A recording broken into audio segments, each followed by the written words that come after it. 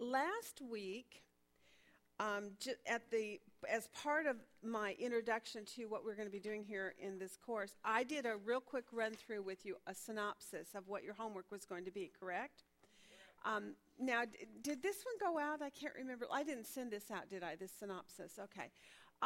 As I was sitting with Andre this week and we were talking about some of the various things that I do, she was asking for a little bit of additional training for just how to lead her group. I had mentioned to her that this was something that I liked to do as a teacher before I do my lessons, particularly in the beginning part when we're first getting started, just to give people some guidelines as to what each day's homework is supposed to accomplish as far as the inductive Bible study process is concerned, right? So what I do is I like to go through day by day, day one, read all the instruction, and then determine, based on what the inductive Bible study process is, determine what was that question number one in day one about? What was it actually asking us to do? Because sometimes the way Kay phrases the questions in there, unless you're very familiar with the inductive process, you're not going to know really what she's asking inductively, what the step is that she's asking you to do. So this is, again, something I'm just going to remind all of you of. For those of you who really feel that you're grooming yourself eventually to step out and begin to teach or to lead in some way. You know, another person I ran into on Sunday was Donna, and she is using this method in her ministry work at the Lockhart Prison for Women. And so she simplified it, she uses it in a way that works and is conducive for that environment, but she uses these inductive Bible study skills to help train and teach the women that she's ministering to. So there's a lot of different ways that this kind of thing can be used. It doesn't have to be that you would become a precept teacher per se, but that it can be used if you're homeschooling your children. It can be used if you're discipling one-on-one or one or two young women in your life, or even older women who also sometimes need it, right? There are a lot of things that can be done. Also, what I want you to know is that if you will take the time occasionally, you don't have to do this every week, but if you will take the time occasionally to try to do this, I think it will help you to really learn the inductive method, understand the reasonings behind why are you asked to mark keywords and make those lists and do these cross-references. And so when you did that, what was that process all about, and what did it conclude for you? What conclusions did it help take you to for understanding maybe doctrines, or at least understanding the author's purpose in it, right? So this is just a challenge. I'm starting my morning off to give you this idea that you might want to try it for yourself. The first few times you do it, it may be a real rough draft, but I think you'll get better at it the more you try it. And what is valuable is that eventually what it really does is it really helps you understand what you're doing, rather than you just sitting down doing day one, fill in the blank, day two, fill in the blank. We don't want to fill in the blank kind of thing. I want you to reason it through and understand what you're doing, okay? All right, so that's my little challenge to you this morning. And by the way, Lois, if you will remind me, I will send this to you along with chart from this week's work, and then I'll send this with it. And this will help you actually when you even look at your chart to say, oh, yeah, that is what we did. On day one, we did our basic observations in chapter 1, and we marked keywords, and we started making lists on people, and we titled our chapter, right? We began that at a glance chart. So you'll be able to see that that is, in fact, what you did. All right. All right, so today we're rolling up our sleeves. We're digging into a brand new, fresh study, and we are ready to begin to look at the book of Acts, and we want to study it first by setting its context. Now, I'm going to go back and read to you what I read last week one more time, just the opening part of this. This is in your inductive how-to study book. The very last section of it called Appendix A, and the title of it is Summary of the Inductive Process. I'm only going to read you the first line, though, to remind you what we're doing right now. We know that when you start any inductive Bible study class or a new curriculum, the first thing you generally do is an overview of your book, right? We now know that overviews are reserved for things like letters. Here is what she says about it. Step 1 concerning the overview. Remember, the overview is usually reserved for letters. For history and prophecy, chapter-by-chapter study works best. Okay? Also in letters, she goes on to talk more about the letters. But what I wanted you to hear was that in history, you do what? Chapter by chapter. Thank you. Very good. So that is why right away, week 1, we started with chapter 1. It makes it a little more challenging, however, to understand right away what is the author's purpose, right? Because you're still kind of in the dark on that, are you not? Do you remember when we did the book of Matthew together? And I kept going, I don't know why we didn't do an overview. I was really frustrated. But as we moved along in the book of Matthew, pretty soon those segment divisions began to develop. And as we realized there were segments and it started making a flow of thought that made sense, rather than it just being a whole bunch of accounts, right?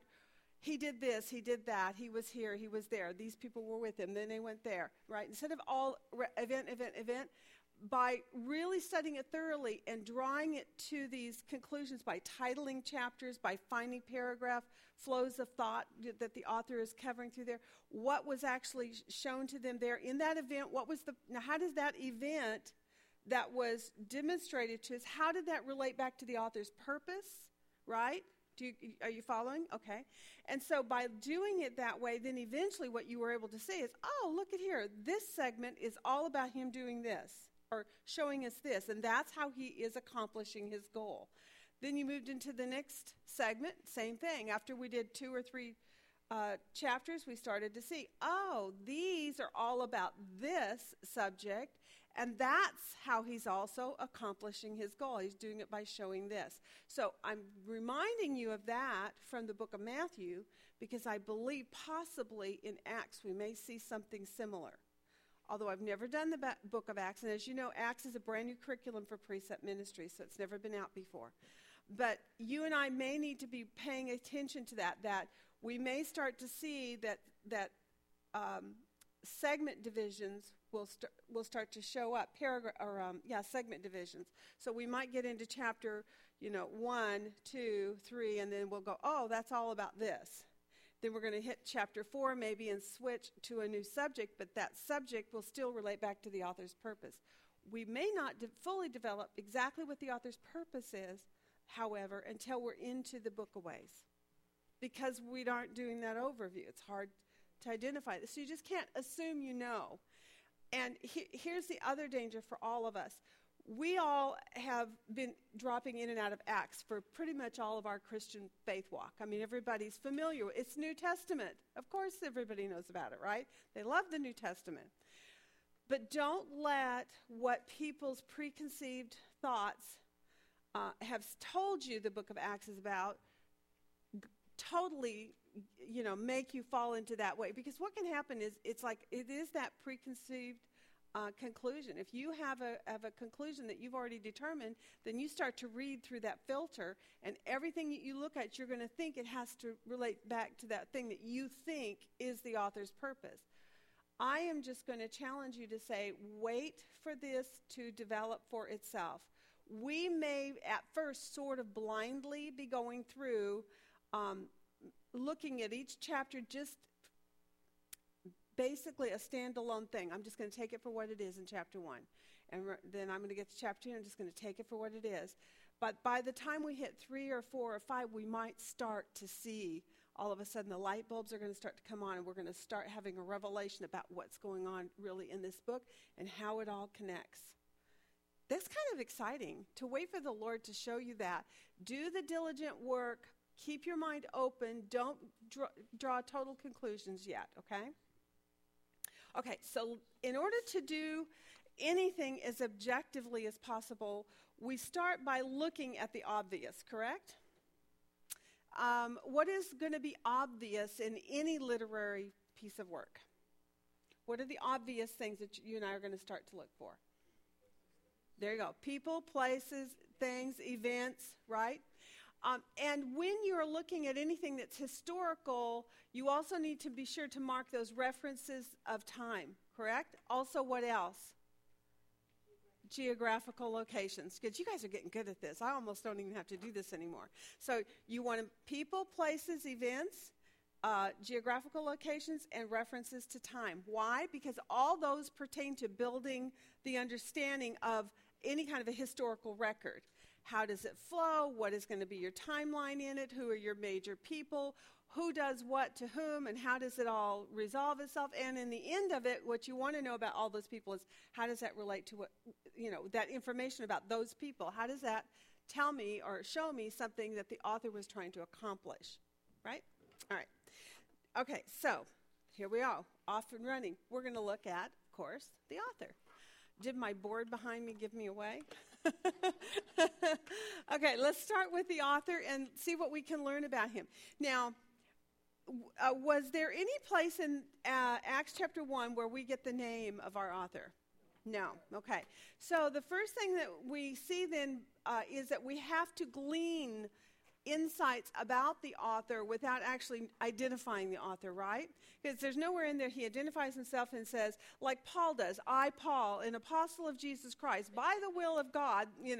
He loves to give a full explanation as to who he is, and he credentials himself. But this author did not do that.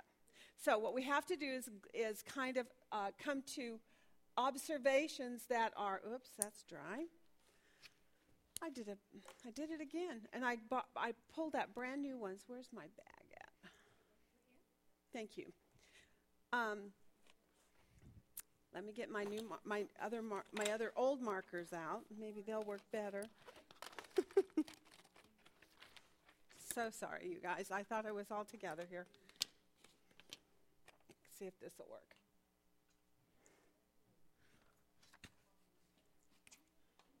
What's wrong with the board? Nothing's working on it. Aha, there's one. Found one. Okay. The author. What do we learn about the author from chapter 1 of Acts? Well, it starts out with using the word I, but it mentions Theophilus. There you go. That's exactly what we want to see. We know that all we can tell you about this author is that he addresses Theophilus.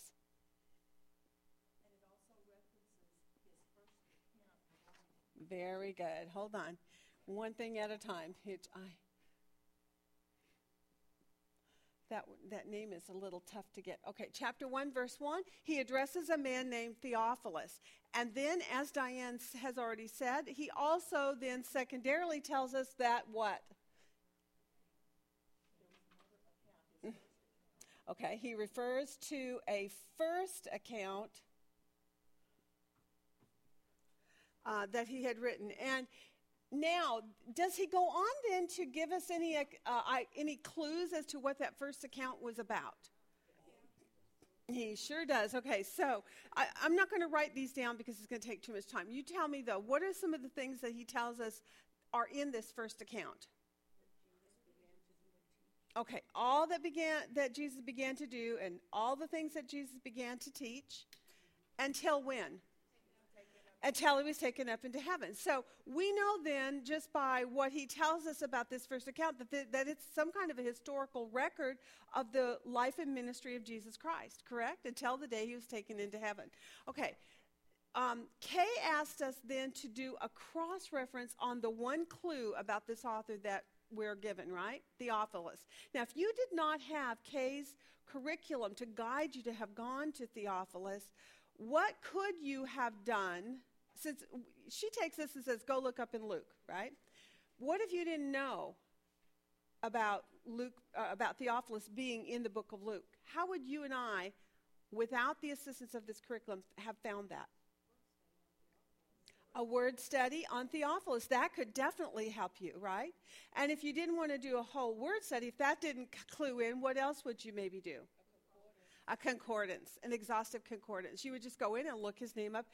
An exhaustive concordance is like a dictionary. You just look up the words by the name of them, and from there it would give you the reference where Theophilus was also mentioned in Scripture, right?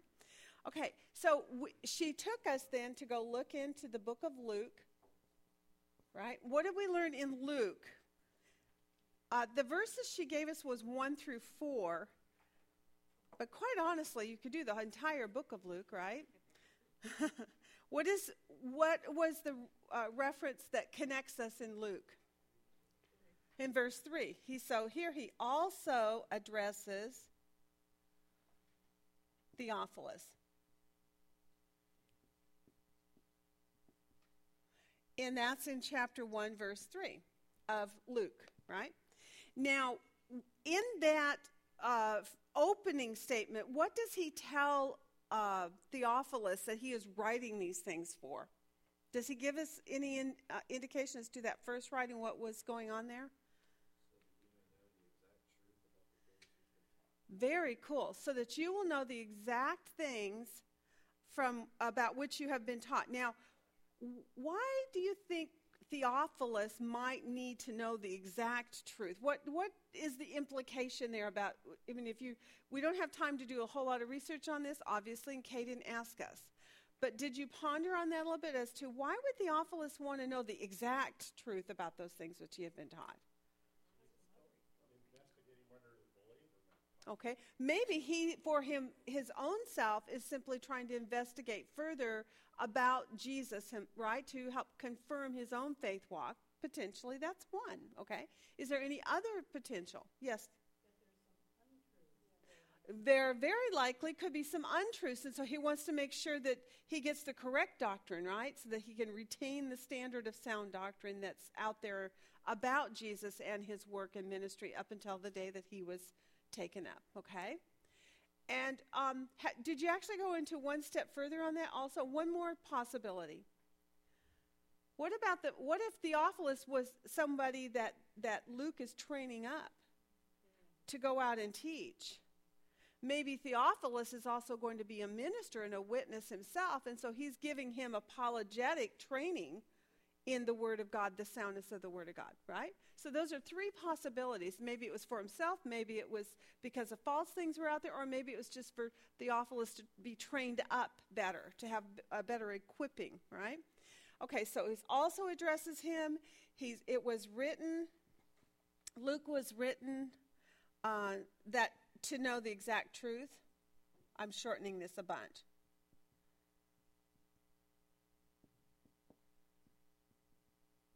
Okay, and that's in verse 4. Just off the top of your head, because we didn't do it all, but tell me what you know about the Gospel of Luke concerning the things that were written about Jesus. What kinds of insights does Luke give Theophilus so he will know the exact truths? Just in those first verses, he interviewed a lot of eyewitnesses. Yeah. Who were servants, and he put them together carefully in consecutive order. So it was basically a history as told by eyewitnesses. Okay. Now this is cool because if he interviewed eyewitnesses, what does that tell you about our author? About this man Luke? Yeah, or you could put it real simply, he's not an eyewitness. But we learned with other references that he was a doctor, so that kind of qualifies how he looks at things. Absolutely. But it's important that we simply identify the fact that he's not an eyewitness, because what does that help us do as far as eliminating potential people for authorship of both Luke and Acts? Since Luke and Acts, neither one of them actually identify their author from within the writing itself, right? We want to come to a place where we can say, well, how do we know it was Luke? Well, the Gospel of Luke's a little easier to deal with as far as coming to that conclusion, right? Did anybody find some insights about the authorship of Luke that then we can pull it back into Acts eventually? Did you do any research on that? Why do you think that the Gospel of Luke is by just by general knowledge that it was Luke that wrote it? There's a really big clue, guys. The name of it. Thank you. Huh. Jeez, like, here's your sign. The Gospel of Luke. Exactly. All right. So we laugh at that, but it's almost sometimes so obvious that we miss it, really. But the sign is, here's your sign. My husband loves those old jokes of that guy. Well, here's your sign, right? All right. So we know that at least by tradition, it's very widely accepted. As a matter of fact, you can apply that same thought to all of the Gospels. The Gospels are Gospels written by the one who it is titled it by. Also, the great thing about the Gospel of Luke is that you can go back to very, very far back into the ancient writings, and that book is attributed to Luke. So that confirms it. That helps to validate that that's the truth. So based on that, then secondarily what we want to do then is we want to try to link, how do we know then that actually what we see in Acts is written by the same person in Luke. So we want to see if we can merge some points that we see in the book of Luke and see how it matches up with what is being said in that first chapter of Acts, correct? We want to look at some points. It's just like we do when we try to validate prophecy. Is prophecy speaking of the Antichrist in Ezekiel or in Daniel, and then again in Revelation? How do we know they're the same person? What do? We look for identifying markers that are similar, and we look for identifying time references that puts it into the same time frame, right? We start drawing conclusions that are logical. And once you start lining up enough points, you go, yep, that's it. That is the end-time Antichrist. I remember when we did Daniel, there was one reference in there about the rather small horn compared to the little horn. And the rather small horn does a lot of things that look just like the Antichrist. But there was one really glaring problem when you came to your time referencing of that rather small horn, and that was, what kingdom did you remember him coming out of? Does anybody remember? Greece. And you were, oh, wait a minute, Greece. That's before Rome, right? Okay, so the little horn, who is the Antichrist of the end of the age, is the one, he's going to come out of that fourth beast, which we've identified as Rome in that study. And so we now know that rather small horn cannot be the Antichrist because they're in two different kingdoms, right? So that's kind of what we're going to be doing with Acts right now. We're going to try to line up some identifying markers that look similar, make sure they fall on a timeline that's in the same time referencing, right? Or that falls sequentially as it should. Because if there was a first writing, when did it come? First or second? First, duh, right? Duh. I know. It's another hard one. Here's your sign. Thank you, Barbara. All right. So that's what we want to do right now. We're going to look at some of these things. So he speaks in Luke chapter 1, those first few verses, that he interviewed eyewitnesses. We know that in Luke, the accounts there are of Jesus, right? Of Jesus' life and ministry. Now, one of the things I want to do then is, this is in chapter 1, verses, was it 1 through 4 that we did on this one? I can't remember. I think that was right. So now I want to take you, because she did actually take us there. I was really happy. Go to 24, verses 44 to 53, basically. And what I would like is somebody to read that little segment for me out loud, and while we are reading it, I want you to remember what you've seen in Acts chapter 1, at least the first 14 verses anyway. And tell me, do you see any identifying markers that look like it's from the same author and the same time frame? Okay?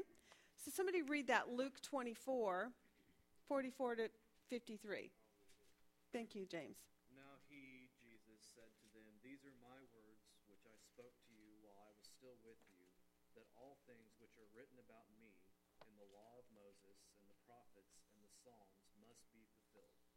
Then he opened their minds to understand the Scriptures, and he said to them, "This it is written, that the Christ would suffer and rise again from the dead the third day, and that repentance for forgiveness of sins would be proclaimed in his name to all the nations, beginning from Jerusalem. You are witnesses of these things.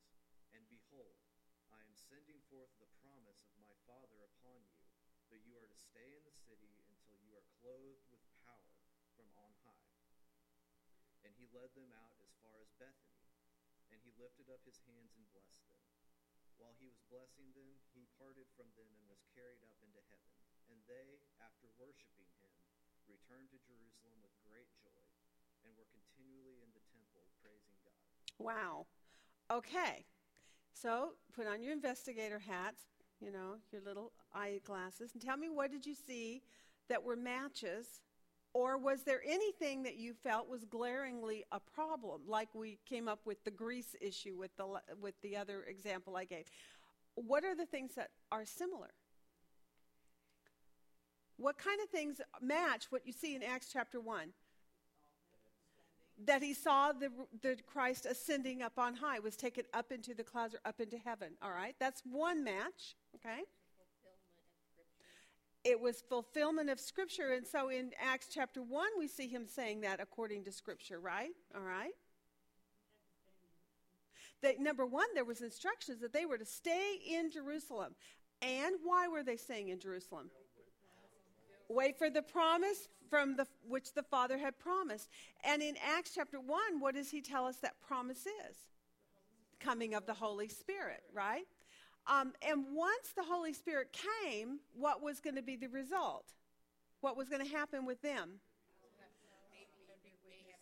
Oh, okay, first they would have power, empowering of them, but secondly, that they would be my witnesses. Starting where? In Jerusalem. Wow, that's a lot of markups. Would you say then, if you were doing a timeline, that you would put both Acts chapter 1 and Luke 24 on the same page? Absolutely. So Jesus is carried up there. Now, when he concludes in Luke 24, what happens when they are told they're supposed to go back? What do they do? There's one verse, and it tells you exactly what they did. They returned to Jerusalem to wait. Okay, so does that seem like it's a good connection then when you open up in Acts chapter 1? What do you see in Acts chapter 1 happening as he introduces it? He says, yes, I've written a previous account, right? And the previous account was all about these things, like the life and ministry of Jesus, right? And he uses that one word that Jesus began to do and to teach. yeah, and that's another point, that obviously it shows that there is more that he wants to record. He has more information about the recording of the work of Jesus Christ, right? So there was the physical. Now, what is the difference then between the two works, between what we see in Luke, his first account, and what we see in the coming up here where we are in Acts? And we haven't seen a lot of it yet, but what is going to be the distinguishing difference? What happened to Jesus at the close of Luke? He ascended into heaven. And when he opens Acts, he says, and after he ascended into heaven, right? So when we start moving forward in this book, we're going to begin to see basically then that Acts does what? It picks up right where Luke left off. So all of a sudden, voila, you see very clearly this was volume 1 was Luke, and volume 2 is Acts. And that is, I didn't know that, you guys. I learned that this week. That was did you guys know that? I had no clue. I mean, I've always heard that they're, closely associated, that these were the Gospels. I knew that they came in the same time frame. I knew it was about Jesus. One was about the birthing of the church. I knew that. But I did not know that there was such a close affiliation with Luke into Acts. I had no idea. That was cool news. So, woo, fun. All right, so I love it when I learn new things. Okay, so we see that in Luke, it's the recording in the life of Jesus. It also recorded his many appearances after his resurrection. I'm just going to put a few more things on here. Recorded appearances of Jesus after resurrection in Luke. He does this. And we see that pretty much in the last two chapters, 23 and 24 of Luke. Okay. And we definitely see him record his instruction.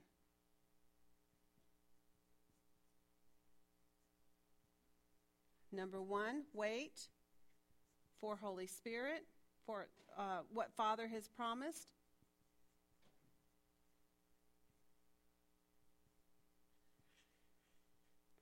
And then number 2, you will be my witnesses.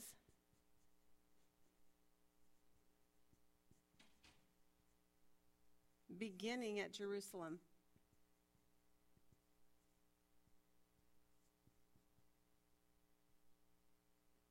Okay, so in Acts chapter 1, he reminds them that Jesus gave them those orders not to leave. He reminds them that the apostles are to be his witnesses. He reminds them that they saw Jesus taken up into heaven. He reminds them that they went back to Jerusalem to wait for the Holy Spirit. Now, there's one new, particularly a large chunky piece of this that seems to be new information that was not in Acts, right? And that was that last part about who? Pardon? In the last part of Acts, I'm sorry. I moved out of Luke. Who is the last segment, the last paragraph of Acts about?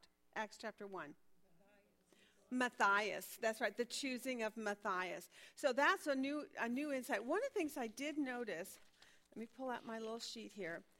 Actually, when I kind of made a flow of thought for myself, I noticed that although he was definitely reviewing all these things that we saw in Luke, and you can see a definite matchup, but additionally what he does do is he adds in a couple of little insights, a couple of little extra pieces of information. Did y'all notice that? Things that are not written in other places, they're little points that he drops in as he opens this new account in the book of Acts in order to basically just, I guess, develop the storyline a little bit more, give a little bit more insight about these apostles, particularly while they were waiting. They went back to Jerusalem to wait, and what were some additional insights? One of the first things he does tell us that's additional news was that when he told them to not leave Jerusalem but to wait, he had also presented himself alive, right? Does it give us some more insight about the fact that he had presented himself alive in this Acts account compared to what he said in Luke? Does it tell you how long he did this for? For a period of 40 days. It's not recorded in that way in Luke. But a period of alive over a period of 40 days. For 40 days. Because what he did is he showed himself alive, and then he leaves because what's about to happen? That Holy Spirit coming. Now, is there a designated time that the Holy Spirit would be coming? Was there a feast that it would fulfill? Absolutely. So he had to have done what he did during that limited time frame, which was designated. It was like it was a specific, set-apart, determined time frame, which I think is really another little thing that we don't have time to research and study, but it was insightful. Just to know that the time was designated and limited, and that he did this for a period of 40 days, and then he ascends. And he ascends, and he tells them when he ascends, how long is it going to be for them to wait? Not long. I love that. Okay, not long. Okay, the next thing in verses 6 to 11, he is teaching the apostles about them returning to Jerusalem and to wait for that instruction. There's another question, though, a question that's presented to us that was not in the Luke account that we want to look at. Hold on a second here. He says to wait for the Spirit. Let me see if this marker will work. He says his command to them is to wait, right? Wait for the Holy Spirit. And that's in verse 5, correct? What do you see in verse 6? What that catches your eye? Yeah, there's a question in there, isn't it? What is the very first word in verse 6? So. Now, if there's a so, what does that tell you? It links it back to something previously stated, correct? In other words, it's a cause and effect kind of question. The question just doesn't come up out of clear blue. It isn't like he just starts a whole new segment of thought. He's actually saying, so, because I told them that they're to go and wait for the Holy Spirit, so they ask him a question about what? The coming kingdom. This is exciting for us because what did we just study? Ezekiel, right? Martha, did you see Ezekiel? Did Ezekiel immediately pop into your mind when you saw the question? All these promises about the kingdom. And what do you think is the association? Because we've studied it, but some, if they had not done Ezekiel, would not know this. What is the association in the mind of a Jew between the coming of the Holy Spirit and them gaining back their kingdom? They are connected. And where do we see that? The promise of that new covenant, that when the new covenant would come, they would receive the Spirit, right? And then do what? What would happen after? According to Ezekiel, they would be put back on their land. Yes, so you're into Ezekiel 36, 37, 38, 39, right? Where he's talking about one day that he will pour out his Spirit on them. So I pulled out a few verses just to put in here as extra cross-references. He says, wait for the Holy Spirit, and then they ask, is this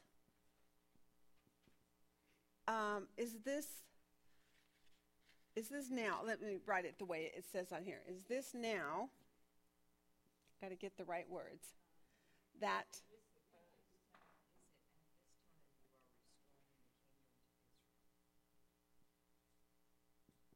thank you. My pen's not working very good again. You are restoring, this is not working. I've gone through 4 of these so far. They're not working well.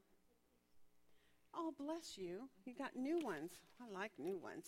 These are fun. They always work.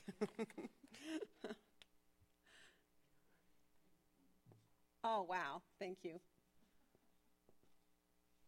Okay, so you're restoring the kingdom to who? Okay, now this is very, very specifically relating then to who? The Jews, right? So interestingly, they see the falling of the Holy Spirit as something that's beneficial to the Jews. It does take them back in their mind then by connection. And the reason it does is, now Kay took us to a couple of verses in the New Testament. She asked us to look at, let's see, what was it? I've forgotten now. Somewhere in Luke, right? She took us in Luke. Okay, in Luke 22, I'm going to write that down, Luke 22. There it is, here, I do have it down. Luke 22, 28 to 30, and also Matthew 25, 31, correct? That's on page 8, day 3 of your homework, just in case you want to find it. And why do they associate the kingdom being restored to Israel with the coming of the Holy Spirit? Well, according to volume 1, Luke 22, what had he taught previously to this Theophilus? Yeah, that number 1, the Jews would one day have thrones in the kingdom of heaven. So they're kind of interested in having that coming in, right? Right. Okay. True. And also, what else was taught? They would eat and drink with him in that kingdom, correct? The Father had assigned Jesus a kingdom, and they were looking forward to that. As a matter of fact, the whole time Jesus is in his earthly ministry, what did the Jews keep bringing up over and over in the book of Matthew? Yeah, that's right. When is your kingdom coming? Is this the time? Are we there yet? Are you him? Are you our king? What did they put above his cross at the crucifixion? The King of the Jews. That was the whole book of Matthew, right? Was showing that Jesus, in fact, was their king. What they didn't understand was that there was going to be a time of lapse between his first coming and when he would come to actually fulfill this, right? So Ezekiel, go to Ezekiel 39, and let's look at verse 28 and 29. Somebody else look up Joel 2:28. Who would like to do those two? One do Ezekiel. Who's going to do Ezekiel? Susan will do Ezekiel 39, 28, and 29. Who will do Joel? Okay, thank you. Joel 2:28, and we need Zechariah 12, 8 to 10. Who wants to do Zechariah? Janice will get Zechariah. Last one is Isaiah. Isaiah 32, 15 to 20. Who will do that one? Isaiah? Celeste, you want to do that one? Okay. All right. I want you guys to read those for me. Let's start with Ezekiel. What was the number again? 39, verse 28 and 29. I hope that's the right ones.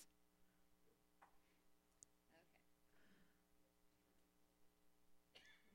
Then they will know that I am the Lord their God, because I made them go into exile among the nations, and then gathered them again to their own land, and I will leave none of them there any longer.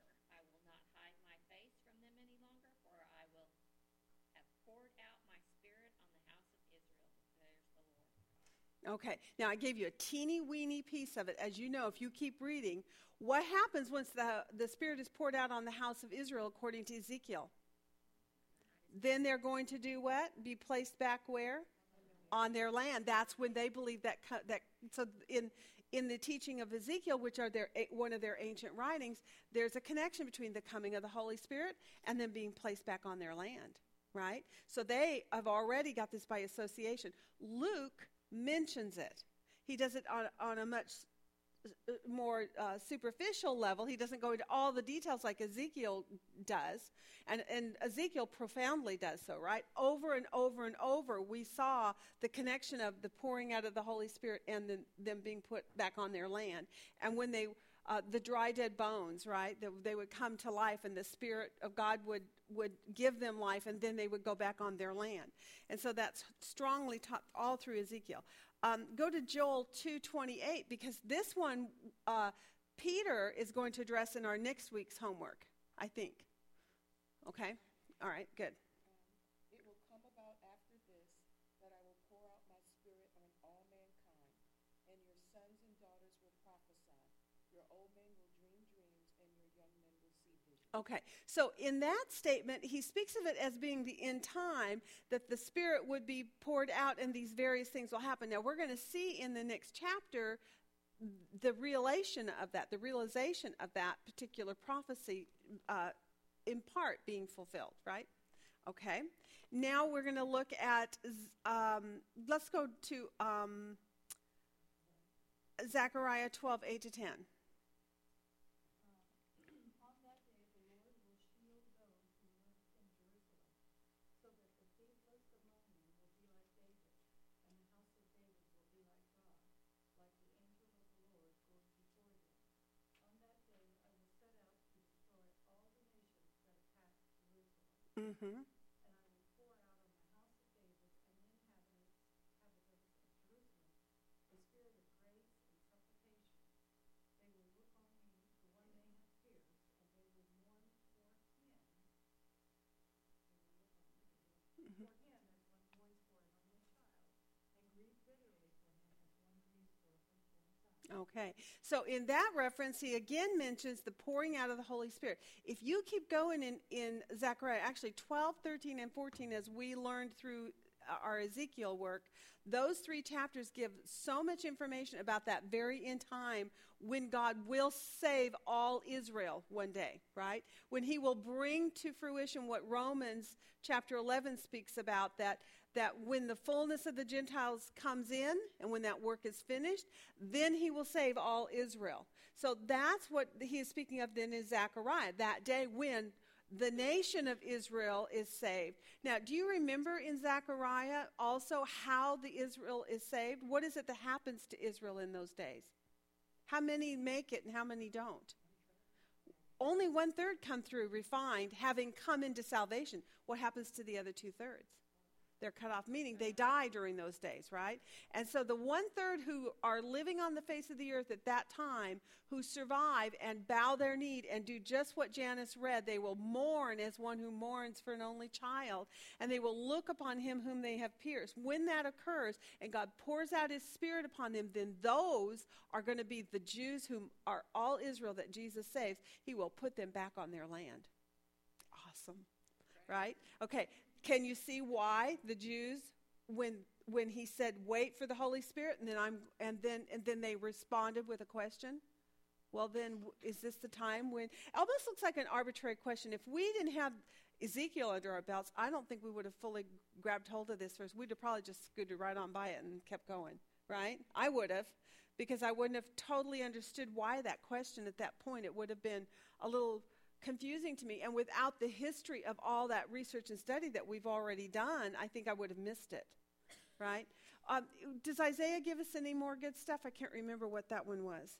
Isaiah 32:15-20. Until the Spirit is poured out upon us from on high, and the wilderness becomes a fertile field, and the fertile field is considered as a forest. Then justice will dwell in the wilderness, and righteousness will abide in the fertile field. And the work of the righteousness will be peace, and the service of the righteousness quietness and confidence forever. Then my people will live in a peaceful habitation and in secure dwellings and undisturbed resting places. And it will hail when the forest comes down, and the city will be utterly laid low. And blessed will you be, you who sow beside all waters, who let out freely the ox and the donkey. Okay. So what it's doing is it's describing the beauty of that end-time kingdom that they were looking forward to. Isaiah was prophetically looking forward to the one day, which is why they were anxious for it, right? Were they not? I mean, wouldn't you be anxious for all that? If you lived in a world that they lived in, where everything was a struggle and a strife, and you were constantly having oppressors come upon you, and at this point in history, when we're thinking about Isaiah, this is as the northern tribes had already or were going into exile, and there was the prophetic word that the southern ones were going to be going into exile. And so they were looking at a time when they were going to lose it all. And he's giving him a word, a prophecy of hope that one day it's going to be restored and it's going to be better, right? Do you guys remember that one verse that we said it's going to be better than it was at the first? I can't remember which one. That's right, the temple. Concerning the temple, that the temple will be better than the one at the first. It's going to be, that's right. That was in those last 3 or 4 chapters there of Ezekiel. So I think it's really exciting when you have enough knowledge. So I would say to all of you, give yourselves a round of applause, because not one of you were lost. You all got it, right? But think if you hadn't done Ezekiel, how you may not have gotten that. So this is like what you say about, this is precept upon precept. And as you learn one point, sometimes you have no idea. I told you we were going to tie Ezekiel in, did I not? And you guys are going, yeah, right. How do you tie Ezekiel into Acts, right? Well, already we have 2 or 3 times already. So this is really fun. Okay, so he's restoring, that was the question. And we looked at Ezekiel, I'm going to write these on here, Ezekiel 39, 28 and 29. We saw Joel 2, which we're going to cover next week again from a different perspective, but it's going to be helpful to have looked at it here.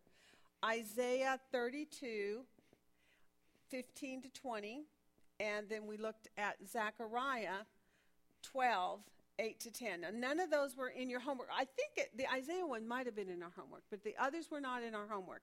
But what Kay gave to us was Luke, and why do you think she gave us the Luke one?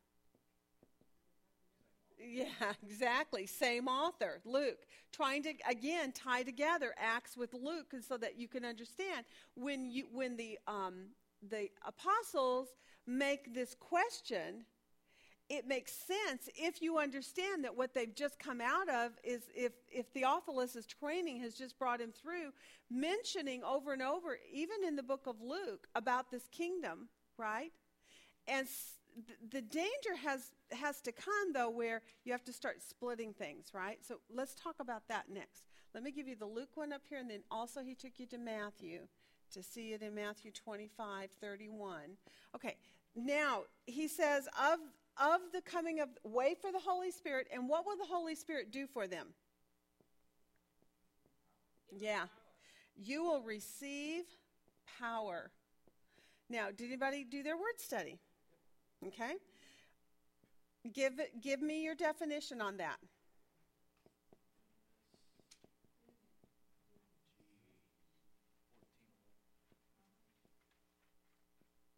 Okay. He says it's dunamis, and it's number 14:11. By definition, it literally means power, but what else does it mean? Might and strength. Did anybody take their definition to the next book or next word study reference by chance to get additional insights? There you go. It's the ability then to exert force for performing a function. That's really cool, isn't it? So the idea that the power falls upon you, it's not just the idea of this supernatural thing which dwells within us, although that is true, because we get that in another statement. But here he's saying power will come upon you. And what is the power's purpose? What is the power going to do for them? Allow them to be witnesses. Make them to be witnesses, right? So it will, and then you will be my witnesses. It can also mean ability or capability. Yes. Might, potentially. And remember, again, the context will rule for interpretation. And would you say that there were times with these 12 in particular that there was that kind of power for them, that they had the might of the ability to do miracles? Did God empower them to do miracles? Yes, absolutely. In chapter 3, Peter heals the lame man. Yeah, right off the bat, we're going to begin to see it, right? So we're going to see demonstrations of this. So the power and the might can be both shown in a supernatural, powerful way, like through miracles and signs, right? But it can also be simply shown through the witnessing, right? And the strength and the vitality to be able to do that. Also, the clarity of speech. He goes on to tell us about this Holy Spirit in the next part. And hold on, let me though look, before we do anything else, I want to look at Jesus' response. Because I want you to see how we're going to split hairs on this.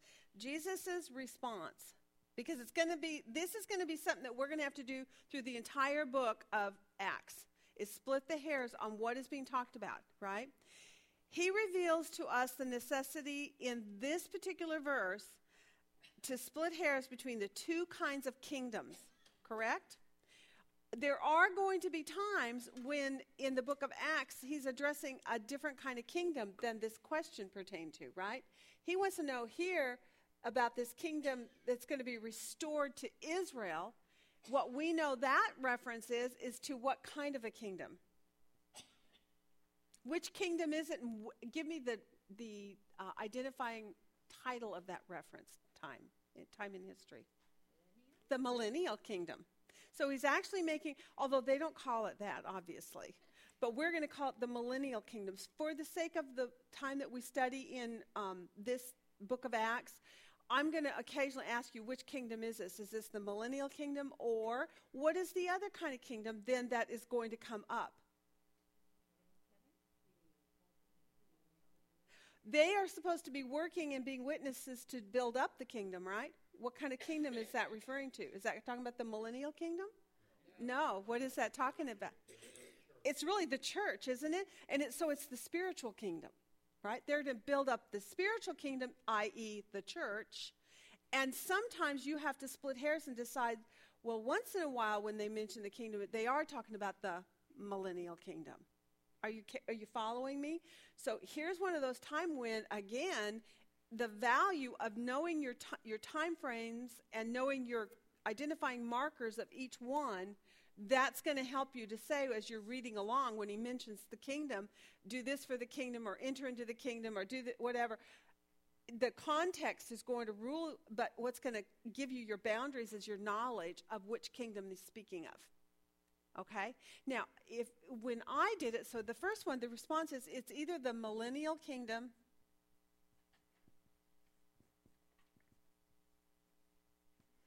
Or number 2, it's the spiritual kingdom. This is kind of a side note I'm taking you guys into, but I think it's really important for us to identify this right now at the get-go of this book, because it's going to come up a lot. And this is a perfect time to see this, I think. So there's a contrast between those two. And this spiritual kingdoms, i.e. the church. Meaning, or the church age, if you want to call it that. That it's going to, well, I don't really want to call it the church age. I think it's just the church. Okay. And by the way, how do you enter into the church? By the Holy Spirit through faith, right? How do you enter into the millennial kingdom? How will the 1/3 enter into the millennial kingdom? By faith. So both are by faith. You must be saved in order to enter. So that's going to be another phrase that's going to come up occasionally, that they have to enter it by faith. Don't let that word faith, though, trick you into thinking, oh, that means this kingdom, when it might be meaning another kingdom. They both are entered by faith. Okay? All right, both entered. Let's put that up here. Both entered by faith. Just to keep that as a doctrine that you don't forget, because it could trick you up occasionally to think that it's speaking of one kingdom or another. All right. He says then about waiting for the Holy Spirit, that they're going to be baptized by the Holy Spirit. How did you define baptized? This is a really great word. And it's important that we actually make sure we get the right word on this. I don't have any more room. Maybe I should write over here. I'll put it up here, you guys, okay?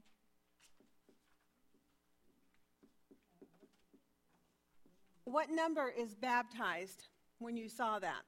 Look that. And give me the transliteration. Baptizo. Now, does that contrast to any other word? Is there another word for baptism that you run into that's very closely associated? Yes, but instead of baptizo, there's also the word what? Bapto, B-A-P-T-O, correct? So what I want to do, though, is I want to show you that it's a contrast. Well, it's not exactly a contrast, but they're different. They have different... I'm just going to do this. This is one, and this is another one. The one that we're looking at in this Acts reference is baptizo, not bapto, okay? I just want to distinguish that for you right now so you see it when you come across it in future. Now, what does it mean to baptizo? To immerse or submerge, okay? To dip in water, to cleanse or to clean. Very good. Those are all really good. Overwhelm. I love that word, overwhelm. I got to say, would you say, Lisa, that would probably be your biggest pick if you had to pick out of all three? Yeah, me too. Okay, now, yes. Plunge or drench. Okay, now, this is what's cool. Let's try to explain what the difference then, if as a matter of fact, both of these words, baptizo and baptio, can both mean basically the same thing that we just said, to dip or to submerge or to cleanse or to wash, right? It can mean all those things. Both of them can. But what is the distinguishing difference between those two words? Did anybody come across an explanation of how you identify baptizo from bapto? Yeah, I did. You're so sound. Now, come on, James. Be a little more enthusiastic. That was... I'm trying to find it. I don't know. Oh, you just... I didn't write it down. Would you like to read my notes? You're talking about the thing about the pickles? Yes, the pickles. Got it. Pickles. Does everybody know about the pickles? Okay, just explain it to me, James. Basically, it was some guy who had like a pickle recipe, and there was something that you do to the pickles to prepare them, and that was bapto. Okay, so bapto was a cucumber. You bapto the cucumber, and then once you've done baptoing it, you baptizo it And this is the vinegar. into the vinegar. A vinegar brine, right? And the brine, what does the brine do to the pickle once you've dipped it in the salt? It's usually salt and water, by the way, hot salt and water. And you do a quick dip, and then it goes into the pickle jar, and it gets poured with this vinegar brine over it, and then you seal it, of course. You hope you hear the pop and all those good things, right? So what does the vinegar brine then do? How does that, what happens with this? It's a transformation, and it is a permanent transformation, and it is a full and complete transformation. That cucumber really ceases to be a cucumber. It becomes a pickle, right? So the vinegar brine transforms it. It says it of this, it says, The first is temporary. yeah, The second produces a permanent change.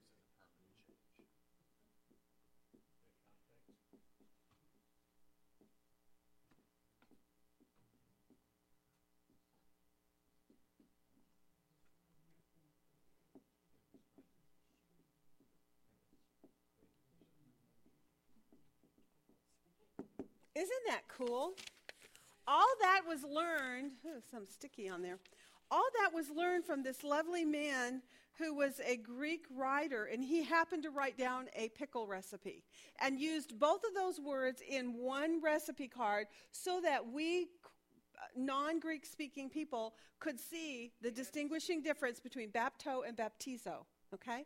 So when we look at the idea here that we are going to wait for the Holy Spirit, that the Holy Spirit then is going to baptize us. We will be baptized. I'm going to put on here. You will be baptized by the Holy Spirit. This is the word pickle. So my question is, have you been pickled? I love it. I'm pickled, and I'm probably a salty pickle because I'm pickled, but I'm salty. Okay. All right. So that was a great word study, I thought, not to be confused with bapto, okay? So now on day 2 and 3 on page 5, she gave us some additional insights about what the result is going to be when you're baptized. Those who are baptized, somebody put sticky tape on this. This is not good. It's on there really bad. Who did that?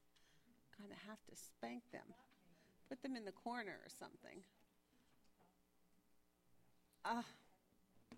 I'm sorry, I'm going to have to get this off because it's right where I'm writing. Maybe somebody can get it off later, but you need fingernails for sure. Don't ever put this kind of double stick tape on the boards. That's not a good idea. Okay, that's off. Now, all right, tell me what we know about baptism. What is baptism going to do for you? It's an outward manifestation of inner change. It's an affirmation of your salvation. Oh, yeah, really, isn't that amazing? According to some, James, you are really borderline this morning, man. He took his genius pills this morning. I can't get that off. That's true. You're absolutely right. Okay, in Luke 24, she took us to Luke 24, verse 44 to 53 again. He says of the baptism of the Holy Spirit, there, what's going to happen with you when you are baptized? Yes. When you looked at, let me look here. He doesn't say it there. I was thinking it was said also in Acts. He did, but it doesn't. It just says that it will come upon you and you will receive power, right? In verse 8. And in Luke, he says, and you will be clothed with power from on high. Same thing, right? So he's really already taught this. You will be clothed with power. And so now we know what that power is. That's the power to be able to accomplish the work by which he gave you the baptism of the Spirit for. Pardon? Is there not? I know it. We can never get away from that, can we? Covenant is everywhere. Okay, I'm just going to put that reference on here, Luke 24. We'll be clothed. And he says that you will receive it. Now, what will the Spirit then do for us? We looked in John also, page 5 and 6 of your homework, if you want to flip there. What will the Spirit do for us then? Let's finish this list out. He's identified there.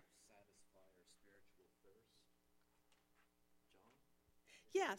One is thirsty, let him come to me. Oh, there you go. Okay, if you're thirsty. Okay, so he's sad. That's good.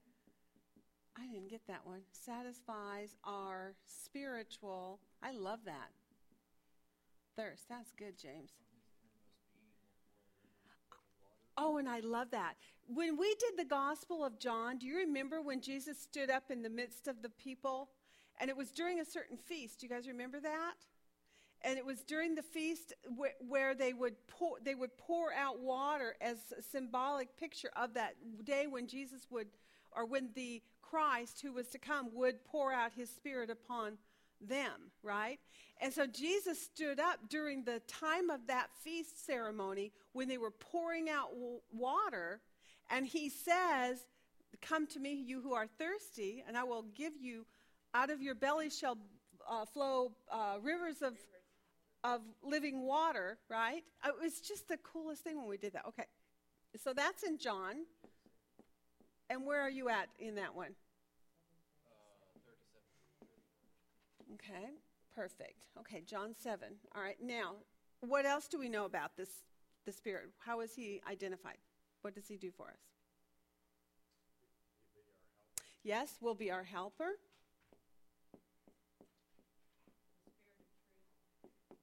I love that. He is the Spirit of truth.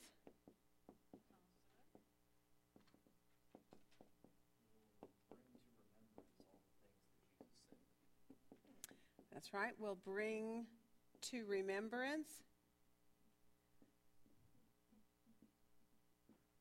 all things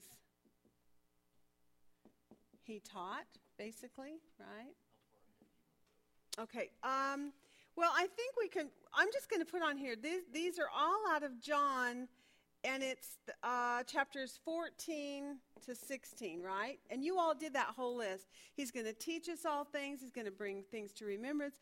I like this one too. He will bear witness of Jesus. The Spirit will bear witness of Jesus. Now, linking that back to what he's just told them about them receiving the Holy Spirit and then they will be his witnesses, how do you see then that actually working itself out in reality? How does the Spirit bear witness of Jesus? He does that, and then what do we do with it? We speak it. So because the Spirit's in us, then we speak out what the Spirit gives to us, and therefore the Spirit becomes a witness of Jesus. Isn't that cool? That you're a vessel for the Spirit to be the witness. I never thought of it that way. Did you guys think of it that way? That is the coolest thing. It's like, gosh. I always wondered, and he will bear witness of Jesus. The Holy Spirit will. But he does that because he speaks through us as he discloses things to us and as he reveals things and as he brings to remembrance things.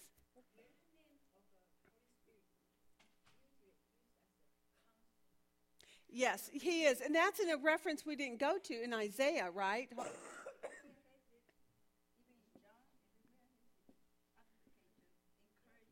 Is it in our, what is your reference then? John what?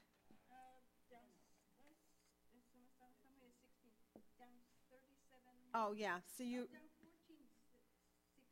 14, 16. Okay. I didn't see that. But yes, absolutely. And we know that he is going to be our counselor.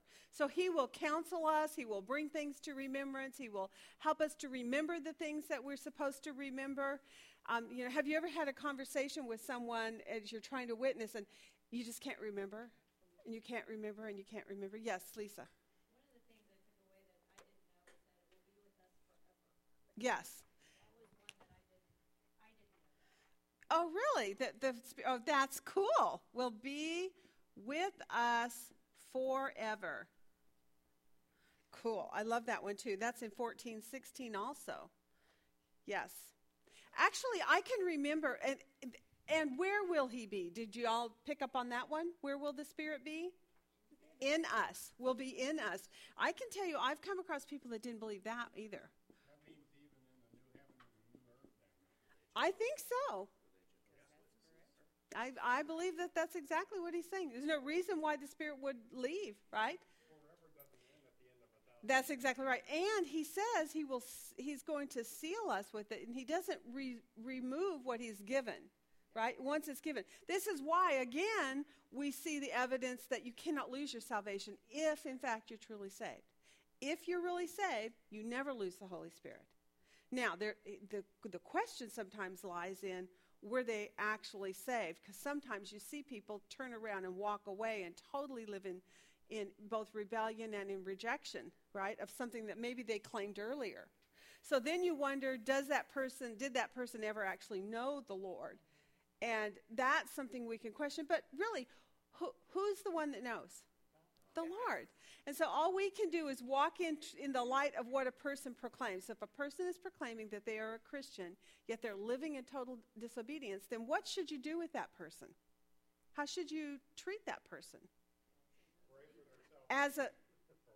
Pardon? Absolutely. Could be that you need to pray for their salvation secretly, but then address them to their face as if they're being held accountable for what they say they believe. You have to both address them because if they're saying they're a believer, you have to say, okay, you say you're a believer, I'm going to take your word for it. Do you know that believers cannot do these things and live in this way and still have God's blessing on their life, right? So that's it. So he is going to be in us. He's going to be in us forever. Is awesome. Yes.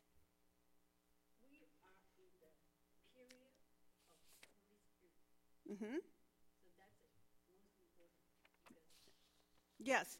So that's exactly right. One of the things that we could do would be then to take this timeline for the book of Acts and say, okay, we start with the cross and that Jesus went to the tomb, correct? I love my timelines, don't you? Okay. Then he resurrects, correct? And there are witnesses of it. And he witnesses of this for how long? 40 days.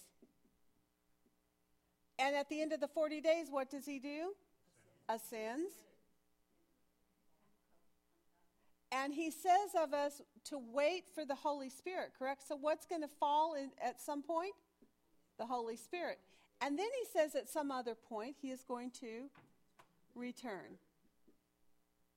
So here we are in this time right here, and it's called the time of the witness.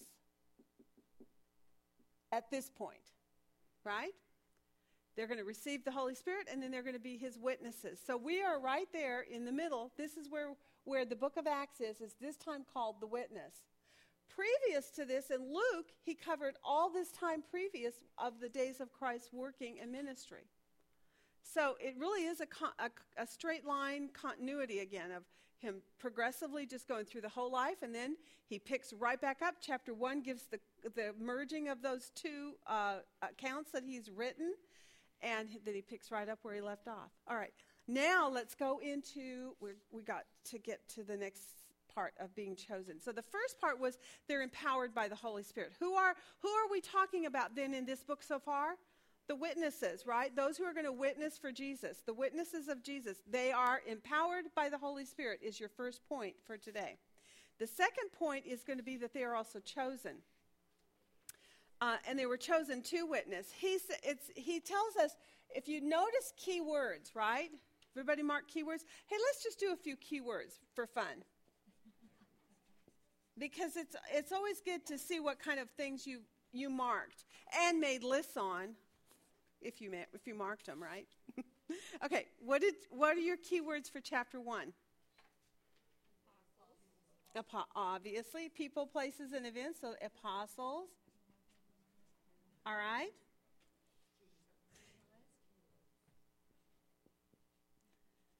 Always have to have Jesus in there, right? It's always safe, right? Jesus, love, and God. Right. Okay. The Holy Spirit.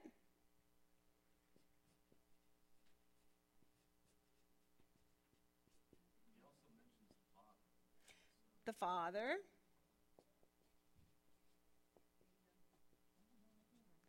The kingdom.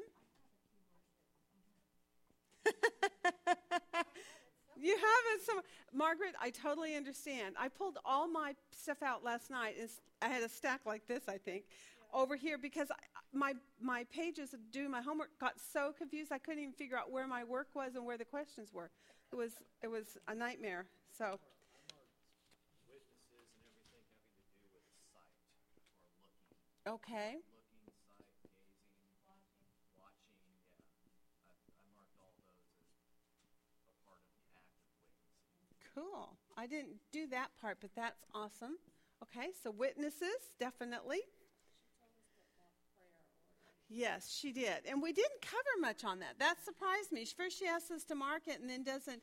But why do you think it was significant to mention prayer as to pay attention to it, in other words? Because it was part of the process of the choosing of the other disciple, right? The one to replace Judas.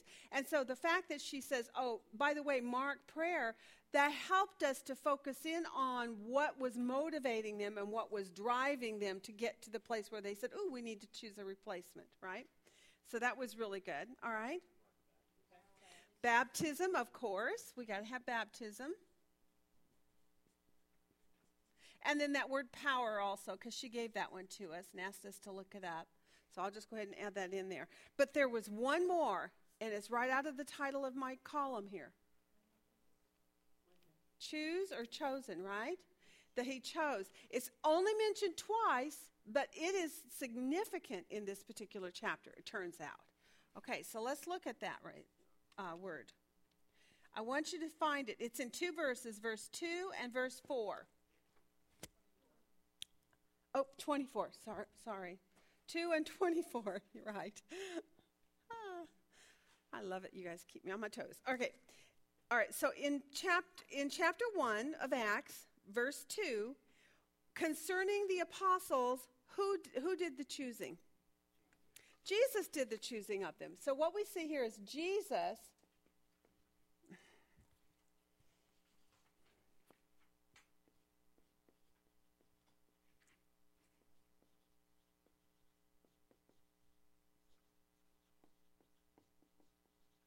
And he gives this basically back in, was it verse 2, right? When he's giving a recap or a reminder to Theophilus that in his first writing, he recorded these things about Jesus and his ministry, and that in that choosing, he had chosen these apostles, right? That in that writing, that he had chosen these apostles. So he's just reminding him, how did these apostles come about? Did these apostles, especially when you're looking at the birthing of the new church, now this is really kind of a powerful and important point he's actually making here. Because what would be the tendency, do you think, as the generations pass, for people, as far as their perspective about those 12 to be? Yeah, what's so great about them? Right. As if that these were men that were chosen because there was something unique or special about them, right? But the only thing that's unique or special about them, really, well, it's kind of twofold. But number one is that who chose them? Jesus did it. And he's reminding him, remember back in Luke, when the Gospel of Luke, I told you about that. And you get the whole unfolding of that in that particular Gospel. So Jesus chose these apostles. That's significant. He then gave those apostles orders, right, that they were to go back and wait. He tells about the ones that he chose, these apostles, that they would do what? They will be his witnesses, right? Now, did they tell us anything more about the witnessing? How would that happen?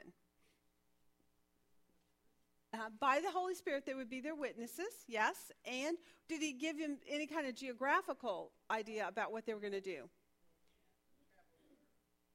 Now, this is going to become very important. Where are they going to witness?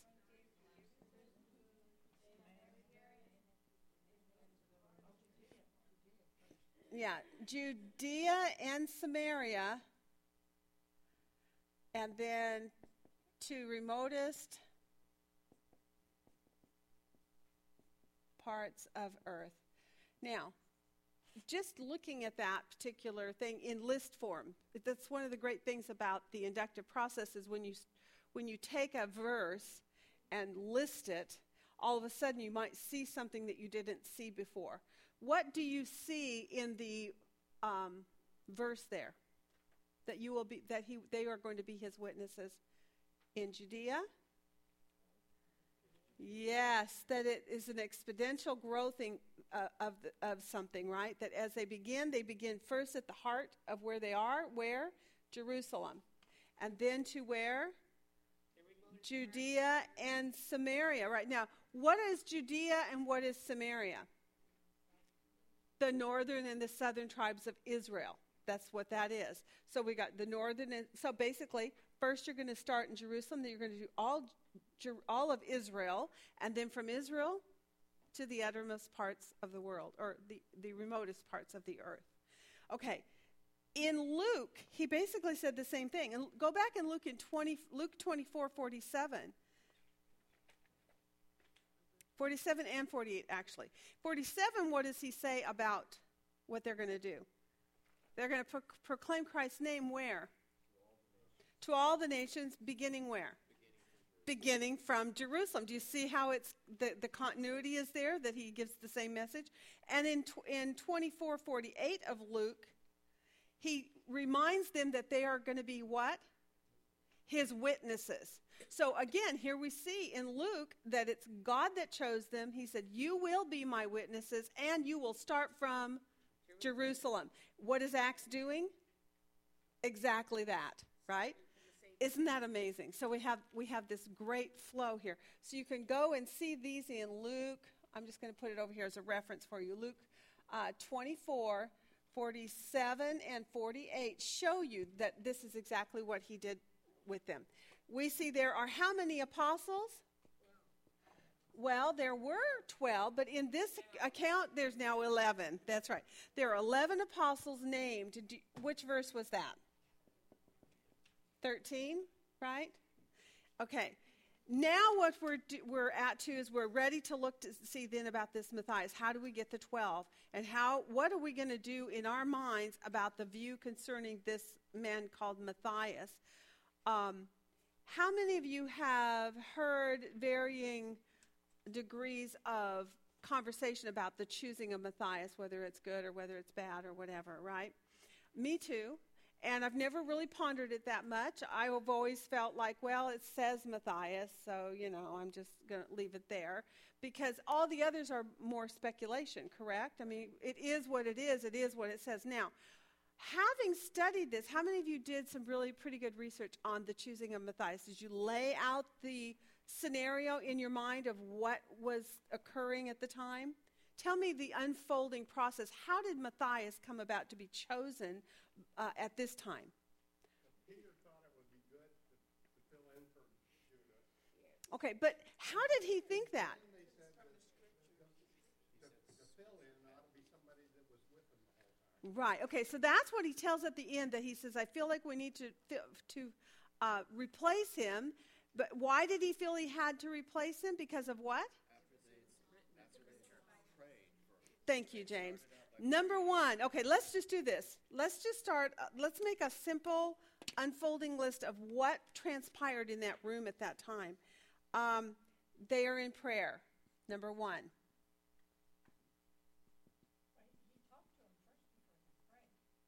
No, they start with prayer.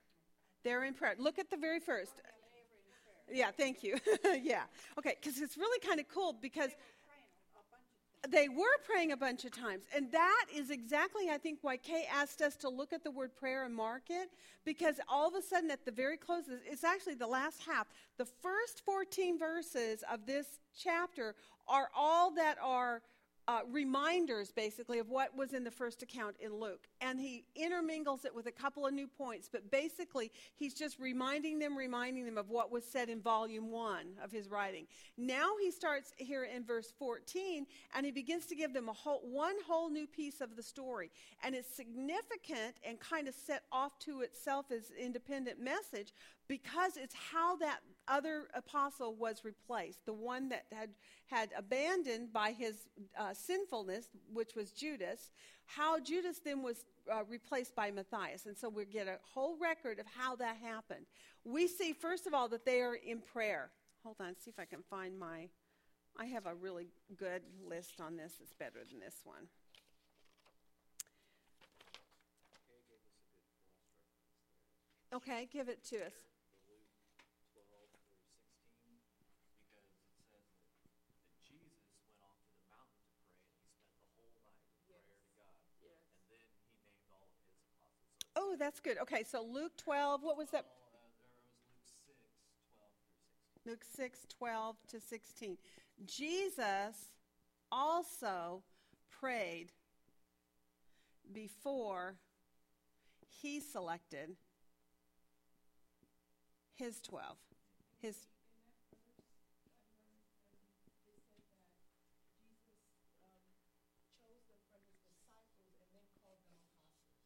Yes, that's true too. That is also true. I mean, this subject of the choosing of the apostles, I think it could be an entire Bible study. You could spend an awful lot of time tracking the unfolding of it, who came first, how they got brought in, what was the messages to them, and little tidbits like this, which are so profound, especially where we're at right now, where you see that Jesus himself withdrew to a place to pray before the choosing took place. Now, what I think is very profound is, although, yes, they were in prayer, was it through their prayer that they were able to make a decision? No. So you have to keep going with this story. First, they're in prayer. Then, I can't find my other list, so you guys are going to have to help me with it. Yes. So Peter then has, because he's been in prayer, Peter is reminded, right, of Scripture. A Scripture comes to his mind, correct? Aha, a Scripture. I remember a Scripture about this betrayer of the Christ. And all of a sudden, from there, what does he say about it? Okay. That the betrayer was prophesied, and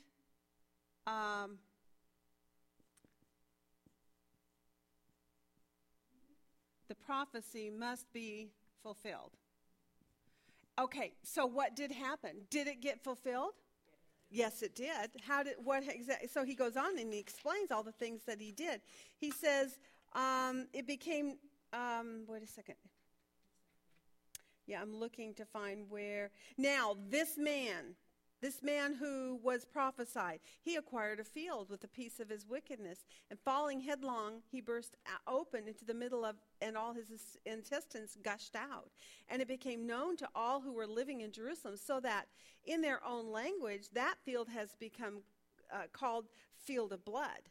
And he says, for it is written in the book of Psalms, let his homestead be made desolate. Now, this is really cool. Go back to your Levitical study.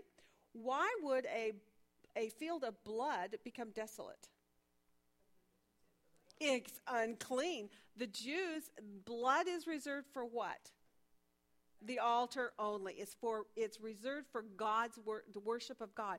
It's a picture of the shed blood of that coming Christ. And so God, when he established Israel as a nation, he said, blood is reserved for one thing and one thing only, for worship of me at the altar, and that is where it must be given. Now, any other blood contact that they would have along the way, what did they have to do? Ceremonially be cleansed in some way or another. There was various forms of systems that they had to go through, of washing or burying something or whatever, or being separated for a period of time, or taking a bath or whatever. So he says, because it's called a field of blood, of course, let his homestead be made desolate. It was, right? They would have avoided that plot of land like the plague, right? And let no one dwell in it. And then he says, and there's one more point, though, that how also was prophesied, besides the fact of what, I think what's really cool is, what had just happened before their eyes concerning Judas? This thing happening. So now when Peter, after prayer, stands up and says, I just remembered a verse.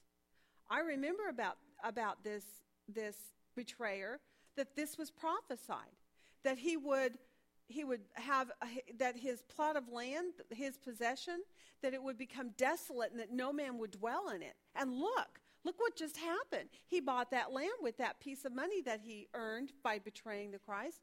And then he fell over dead in it. Now it's considered unclean land, and no one will dwell in it. They won't even probably walk in it. They will walk around it, right? So, I mean, he had a real scenario right there where the scriptures have been fulfilled in that very moment for them concerning that betrayer. Now they know the betrayer's name, right? Judas. Before, all they knew was it was a betrayer that had been prophesied through David. So then there's the second part, however. Then let another one take his office. So what he did in that moment is Peter stood up after prayer, having the scripture come to his mind. He went, oh my gosh, this part's been fulfilled. We need to fulfill the next part. We need to make sure this second part happens.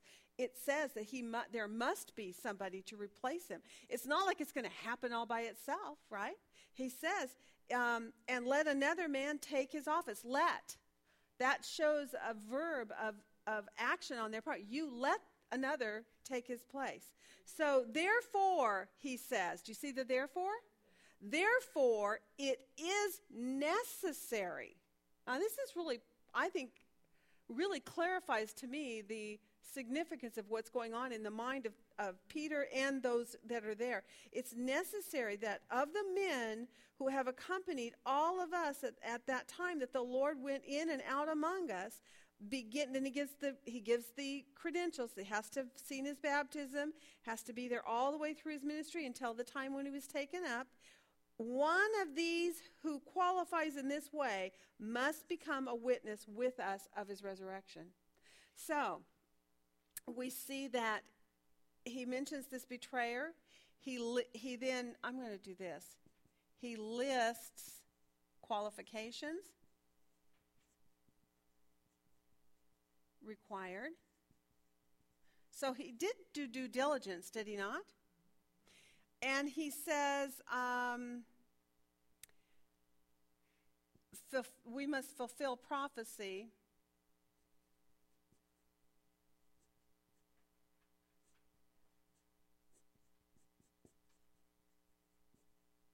Because it says, let another take that office.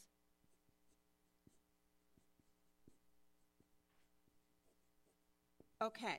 So what we can see at this point, up to this point, is there's a great deal of spiritual enlightenment and spiritual guidance that seems to be going on. He's been in prayer. He's thought it through. He's seen these scriptures. He's recognized fulfillment of part of it already, and he sees now a need to take care of the rest of it, right? Also, power is working in there. Absolutely. The power of, it's almost like Holy Spirit power, right? We do know that although the Holy Spirit has not fallen at this point for the filling permanently, do we all also know, however, that in the Old Testament, which, P.S., by the way, we're still in the Old Testament, right? Historically, until the falling of the Spirit, we're still in the Old Testament.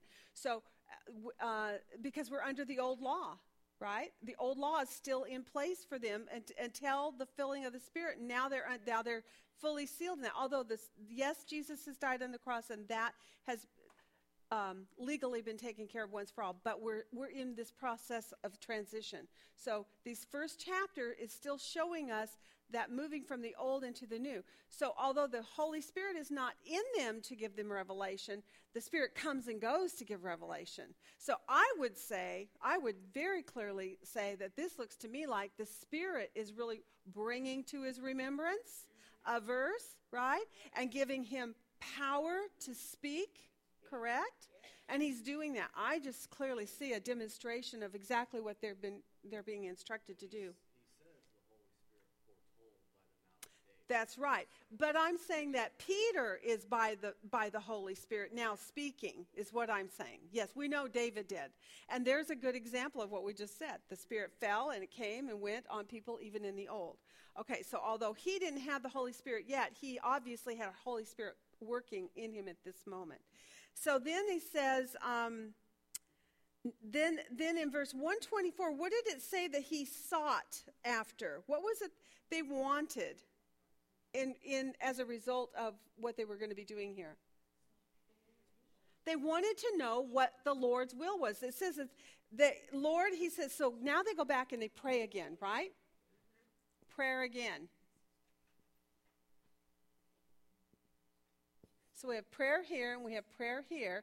Prayer again, and he says, Lord, basically, who have you chosen?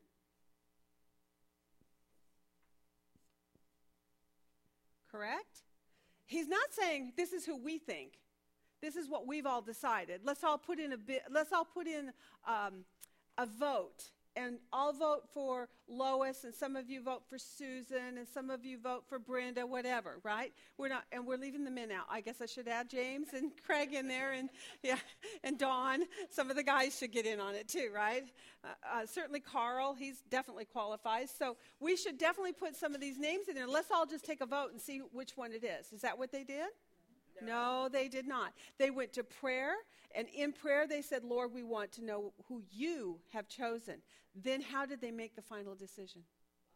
They cast lots. So number one, they asked for God to show them who, and number two, they cast lots. Now, how many of you know much about casting lots, and how many of you did any, other than the one verse that Kay took us to, did anybody else do more research on that? Yes? No? Oh my gosh, you missed out on a great little rabbit trail to go on. It was day 5, you could have, you know. You were at the end of your work, although you were probably sweating bullets going, thank you, Lord, I'm done. Okay, what was the verse in Proverbs 16:33? What insight does that give you about the idea of casting lots, that subject? Yeah, he says it is basically, the purpose of casting lots is to determine the will of the Lord, right? Okay, casting lots to determine the will of God. How many of you have come across the subject of casting lots in any previous studies? Okay, very good. Leviticus is an excellent one. Who said that? Okay, Lisa, tell us what you know about when they cast lots back in Leviticus. Was it sanctioned by the Lord? Was the result of the lot abided by and respected? I mean, what was the outcome of that? Yes, it was. The high priest did it, and it was over who would be the goat that they sacrificed and one that they would set free. Okay, so there is one demonstration of a time when casting of lots was used to determine, again, the will of God, to choose wisely. Now, why do you think it would be required to cast a lot in that regard? If you don't know what to do, what does casting lots do in their mindset? That's right. It's all based then on God's determinations. God's, in other words, there's no such thing as luck. Right. There's no such thing as flipping a coin and hoping. It's all in their mindset. The idea of casting of lots was specifically to determine God's will. Now, what I thought was cool, here's my research. I'll just read a couple things. Research for casting lots. I looked in lots of dictionaries, and other things. One was the Dictionary of Bible Themes. Another one was the Tyndale Bible Dictionary. So those are two that I referenced here, but they all pretty much say the same thing. After a while, I just quit reading because they were all saying the same thing. Okay, lots were only used for important decisions. So in other words, they were not vicariously used at any whim. They didn't say, let's cast lots and find out, if you're going on your date tonight or not, right? No. It was for important decisions, and it was for things where they were not sure how to handle it. Secondly, lots were only used when two things were in place. Their own wisdom or biblical injunctions, in other words, scriptures, did not give them clarification, did not give them significant guidance. So if they didn't have their own wisdom that they felt confident in, or if there was no biblical instruction, that's when they would cast a lot. Okay? Now, another thing is, lots before the Holy Spirit's falling were considered to be the final authority to know and reveal the Lord's will. Now, I think what is really interesting is this one. Exodus 28:30 and Deuteronomy 33:8. Let's go to those two. I want you to see now, the lots are also called in the Old Testament the Thummim and the Urim. U-R-I-M and T-H-U-M-M-I-M. Thummim and...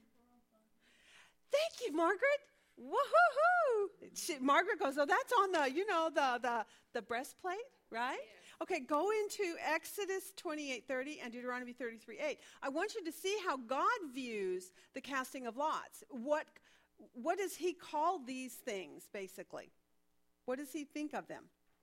You shall put in the breastplate of judgment the Urim and the Thummim, and they shall be over Aaron's heart when he goes in before the Lord. And Aaron shall carry the judgment of the sons of Israel over his heart before the Lord continually.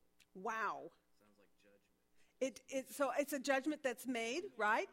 And what's very interesting to me, it's again, just as Margaret says, it's in the breastplate of who? Of Aaron, the high priest, when he goes where? Before the Lord. Would you consider this a holy article? Would you think that God considers it? Who designated the breastplate? God did. And he said, put the Urim and the Thummim, put the casting of lots in the breastplate, and you wear it before the Lord. Now, this is really kind of cool. Visually, if you think about this, if you and I, in our prayer time, we put on our breastplate of the lots that can be cast for decision making, and we go before the Lord and said, I'm wearing my breastplate with the judgment before you, Lord, and what am I doing when I enter into the presence of the Lord? I'm bringing with me, what did he say about Israel? Carry with you. Judgment of the sons of Israel over his heart before the Lord. Yeah, so he's carrying the judgment of the sons of Israel. So when you and I go into the presence of the Lord in prayer, I'm bringing this to current day for us. When we enter into the presence of the Lord, we go in there with a bowed knee and a humble spirit, right? Anticipating that God, through the power of prayer, will give us guidance to make a decision, right? Why do we no longer need these two Urim and Thummim when we go in? What now discloses truth to us? The Holy Spirit. So Deuteronomy 33:8, I don't know. Hold on, we'll look it up for us. You guys will keep me on task. 33:8. Of Levi, he said, let your Thummim and your Urim belong to your godly man, whom you proved at Massah, with whom you contended at the waters of Meribah. Okay, so you'd have to go back and read the whole story on that. But the Urim and the Thummim are given to your godly man, to the one who has proven himself. Okay, so this would be like the high priest or a priest who is considered respected because of his respect for the Lord and his ability then to go to the Lord with things that are significant and important and come back with godly decisions for the people. So it is considered a holy object. It's in the breastplate of the high priest. It was used to settle difficult matters. We're still in the Old Testament here, guys. So what do you think is going on here when they cast the lots? Are they going before the Lord with a difficult matter? Yes. And so then when they cast the lot, what do you think the decision is? Is it good or is it of their own making? It's good. It's good. It's absolute. Tell you what, for me, this put it to bed. I used to say, oh, I'm not sure. It could be that it was someone else, and maybe it wasn't Matthias. Maybe they just chose on their own. Well, now that I've studied it, what do I see? Absolutely not. And by the way, I've got probably 50 cross-references to the use of the Urim and the Thummim in very significant and profound ways. And in every one of them, God both honored them and or directed them to do it. So this was an Old Testament practice. It's how they knew the will of God. Because for us, we know the will of God how? The Holy Spirit within us, which does this revealing, and through the Scripture. But they casted lots because what did they not have? No Holy Spirit to give them that kind of wisdom. Uh-huh. That's interesting. I mean, it was apparently still flowing over to the non-believers because remember how they caught. Yes, they do. There were times when it was misused and done inappropriately. Yes, they cast the lots at the thing, yes. It definitely was a practice that was used in the day, but there was a significant difference between the Holy One of God who did it in prayer to God, asking God for his will. When it was done appropriate, anything like that, any kind of, it's like taking the Lord's Supper, it can be done, what does Corinthians say? Don't do it with there's a word that they use, carelessly, basically, without thought, right? You can misappropriate or misuse any ordinance of God. This, I think, is actually, I wouldn't call it an ordinance, but it was definitely sanctioned by God and actually determined by God. He said, take these and put them in the breastplate. Your priest is to use them in these times. So here are some things. The cross-referencing for this is, this casting of lots was used in the ministry of the high priest, and there's lots of references, to apportion the lands. When they came on the land and they were supposed to decide who got what land, they would go before the Lord with these, and they would cast lots, and then they would determine who did it. That wasn't just arbitrary. That was trusting that God was going to show them a truthful thing. Now, what had they done, though, to prepare for the casting of lots? Who was put before the group, for the lot to be cast for? Those who did what? Those who qualified, right? So they had on their human part done everything they could. Number one, they were in prayer. Number two, they desired to know the will of God. Number three, they did everything they could on their part to pick ones that qualified. And when they had done all they could do, they went back to prayer and said, now, Lord, you show us which one. And they cast the lot. Isn't that exciting? I love it. I am so happy with this, and I am so solid now on Matthias is the 12th. Great time. Thank you, Lois. All right. The others are, they also selected individuals for all kinds of things, like who was going to go to war and which family. Even Jonathan, they had a lot cast for Jonathan to decide who among Israel had sinned, and it turns out it was Jonathan, right? They also did it to assign priestly duties and to settle disputes. It just goes, the list is endless on verses on that. So if you want to do a study on that, it would be fun. Yes?